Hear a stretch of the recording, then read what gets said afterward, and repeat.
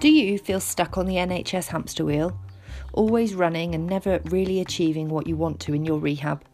Always short on time and struggling to fit it all in? Join me as we discuss all things rehabilitation, personal and professional development with just a sprinkling of complexity science. Welcome to Emerging Rehab. Hello and welcome back to Emerging Rehab. I am Amanda Rutter. So I just wanted to share with you something that has come up today when we've been discussing somebody who has been referred for physiotherapy. So part of the role that I do is in the community, and a lot of this role is around the triage and the gathering of information of our patients in order to make the clinical decisions as to how urgently or how rapidly these patients can be seen or need to be seen. So obviously our community caseload is incredibly varied, and the need for physiotherapy is absolutely in context with how urgent they are in terms of their problem, in terms of the context of their life. So, do they live alone? Are they at risk of being admitted to hospital? And in relation to who else in the MDT is involved. So this morning, I'm just going to give you a little bit of a backstory, a bit of history about a person who was referred to us. So this is an 86-year-old gentleman with a past medical history that included Parkinson's disease.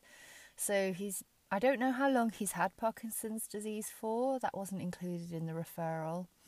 I don't know if he's known to a neurologist. I do know that he is on... I do know that. So this gentleman is on Madapar, and the dose has just been increased by one of the geriatricians who saw him in Parkinson's clinic. So this gentleman has had a recent deterioration in his mobility, recent falls, and he has had more problems with regards to his wife being able to care for him. And he is also being seen by the social worker this week to set up some emergency respite and to look at a long-term plan for how we're going to look after him and also care for his wife's needs, as she's his informal carer. So we can obviously look at this person. We can break them down into different areas. So I'd like to start in a really traditional, physio way in terms of why are they being referred to physiotherapy? What is the problem that they're being referred to me for? So in this instance, the person themselves, their wife has referred them in because they're struggling on their feet and they've had some recent falls, and she is now struggling to care for him. So the actual request for assistance hasn't actually come specifically to physiotherapy. It has come through our integrated triage centre, and then it has come to me. So as a physio team, we have had a look at this person this morning, and we have made some decisions around what we're going to do next. So I would ask you, how do you triage if you work in the community or even in an acute setting or in integrated care or even in an outpatient setting? What information are you using to triage? How much information do you think is appropriate before you can make that triage decision about how urgent or routinely this person can be seen? So I got the team to have a look at this one this morning and to pull out the pertinent pieces of information about this person's care. So this gentleman, as I said, has a past medical history and a presenting condition that includes Parkinson's disease. His actual presenting condition is a decline in his mobility, deterioration and recent falls, with his wife struggling to do as much as she did for him. So from that, I can ascertain that this gentleman has a long-term condition. His wife is his main carer.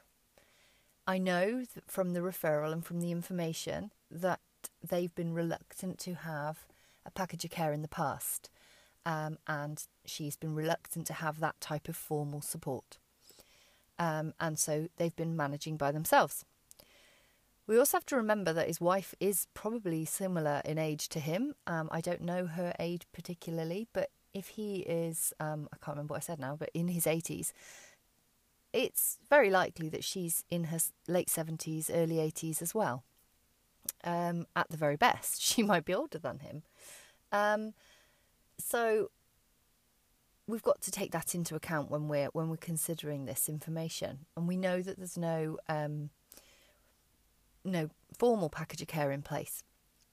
I don't know any more about what else is supporting this gentleman in the community. I don't know much more about the fact that whether he has any informal carers, whether the family have any local networks and support and that type of thing, which might make it easier for them. That would be something that I'd be keen to find out during an initial consultation or an initial conversation with the person. So what other parts of the history, or as I like to think of it, as the story, what other parts of a story are really important here? So obviously from a medical perspective, we need to consider the general health of this person, and given his age and given the fact that also in his medical history he has a diagnosis of Alzheimer's, and he has a diagnosis of depression, and he also has hypertension in his medical history, that there are some comorbidities that are going to impact with his Parkinson's disease. He has widespread arthritis and osteoporosis, and we know that he is on the right medications for these conditions. So when we were looking at that, one of my team sort of discussed around does he need a DEXA scan? Obviously he is falling. He's got, we don't know whether he's actually got a diagnosis of osteoporosis, but he's taking calcium. And I ask you to think in terms of the whole system of the NHS and in terms of this patient. Would you scan him? I know he's falling, but how would you weigh that up? I'd like to think that, we do consider the whole system when we're making decisions and when we're thinking about things and suggestions. And I would say for this gentleman, the problems that he's experiencing and with his age and with the medication that he's currently managing to take, that trying to get this gentleman to have a DEXA scan, where he has Alzheimer's type dementia, he's struggling with his mobility, and he's struggling on his, with generally on his feet and with falls. Would it be appropriate for this gentleman to have a DEXA scan? And actually, is it going to change the management if we know more about his bone density? I don't think that this gentleman is going to be appropriate to take a medication, a biphosphonate, something like alendronic acid, because I don't think he's going to be able to comply with it. And I don't know how much benefit it's going to have to him in the short term, because obviously it's a long-term drug. So these are things to consider, that when we're actually looking at our patients, and we're considering, what we could do as a physiotherapist, but also what's happening within the rest of the MDT, that we are considering the whole scenario and the whole person, and actually what the benefit would be to doing something. and is it actually going to have a positive impact on their life?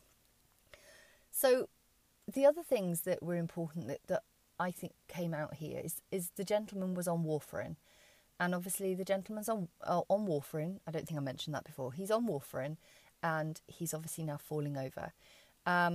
We're obviously missing something out of his medical history that I've been given, because we haven't got any indication for why this gentleman is taking warfarin. And so it's really important that we make sure we do know all of that information to clinically reason and to justify why this gentleman is taking this medication in the way that he is. And is there more of a risk to him taking the medication now that he's falling over than there is to stopping the medication?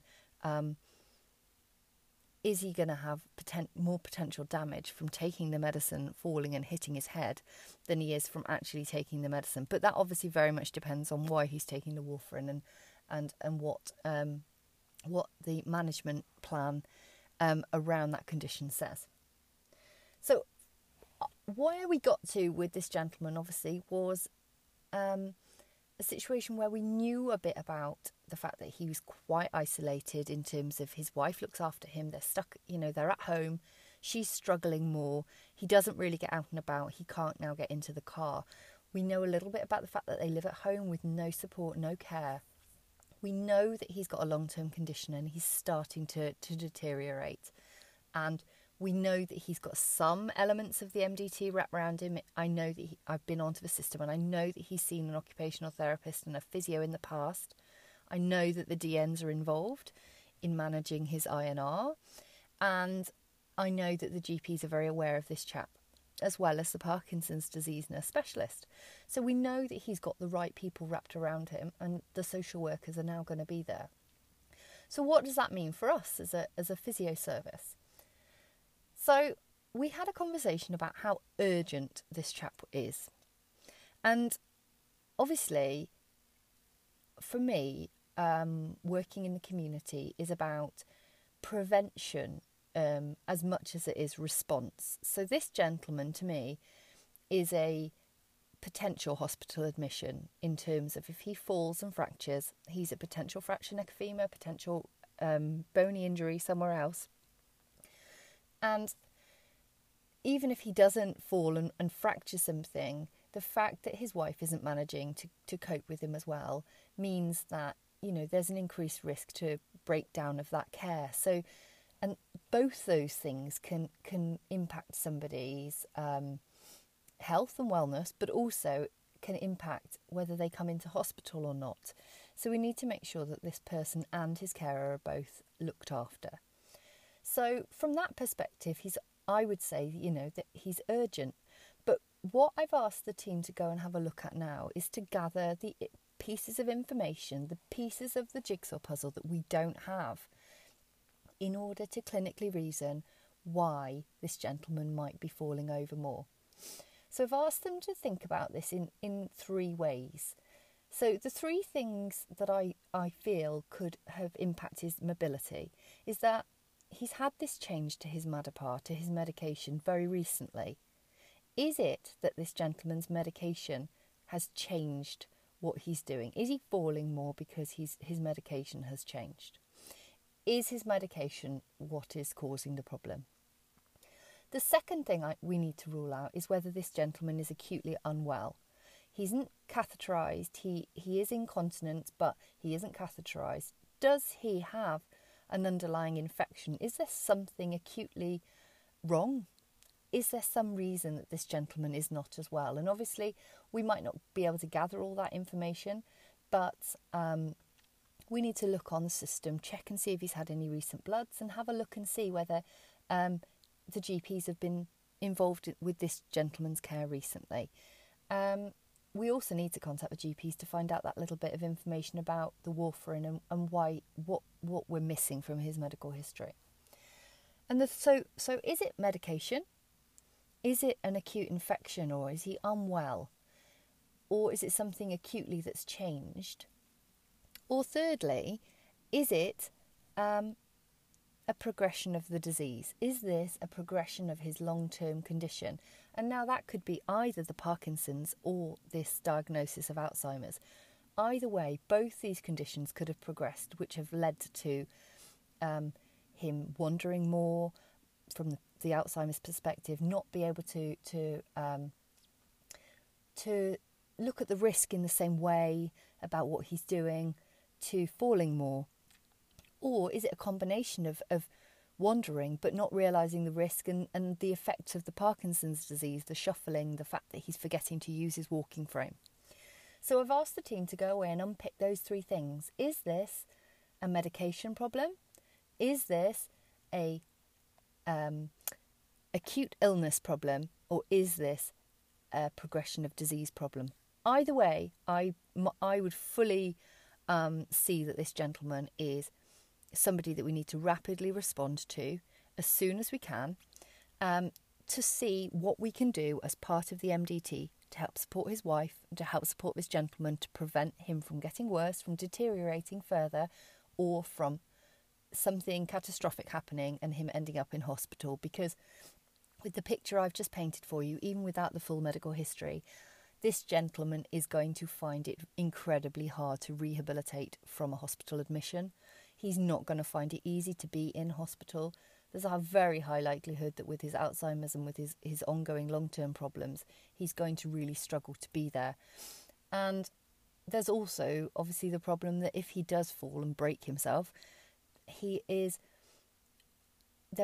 all those difficulties to add into his rehabilitation of an acute orthopaedic injury. So I just wanted to bring that here and discuss that with you, and maybe set your own mind thinking in a different direction, thinking about maybe some different things.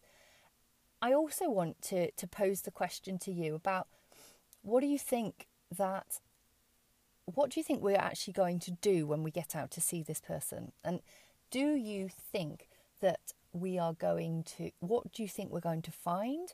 And maybe what do you think the assessment will unpick further? So when we go into more depth and we've got the person in front of us, I want you just to have a think about what it is you think that when I get there in a little while, what it is I'm going to find with this gentleman. So, interesting case. We could have seen that as a very simple case, a gentleman falling over with a history of Parkinson's. But my absolute passion for these patients is unpicking the whole situation, looking at the person in the context of their life and realising that we are part of the bigger system, and that this isn't all about a physiotherapy rapid response, because a physiotherapy rapid response may not be the only thing that is required in this scenario to prevent this man from falling over. So I hope that was helpful. If you got value from this, please, feel free to leave us a review. If this kind of thing is interesting to you, or you've got you would benefit from hearing more of this kind of thing, please, let me know. You can find me at Advancing Physio on Twitter, or on on Instagram at Emerging Rehab. Please feel free to drop me a message. I will respond to any messages that we receive. Absolutely delighted to hear from anybody who's got anything, from a CPD or a professional development perspective. Obviously, we've got to maintain confidentiality. Please don't tell me any more details than you need to, and don't tell me where you work. But if you've got cases that you've got generalised information that you'd like to discuss and we can unpick in this way, I'd be absolutely more than happy to use your cases to help you with your own development. Obviously, you've got your own support systems in clinical supervision as well, and I will encourage you to use the support that you've currently got in place. But from a learning perspective, if you feel like it's something that other people would learn from, or it's an interesting case, I'm more than happy to interview you. Come and pop on the podcast with me, and we can discuss things in more detail. Or if you completely disagree with me, absolutely happy to have any kind of discussion about patients and people that we're treating and managing in the community, and what you might have done that might be different to me. So anyway, thank you so much for listening, and I will hopefully speak to you all again soon. Okay then. I'm off now. I'll speak to you all soon. Bye-bye.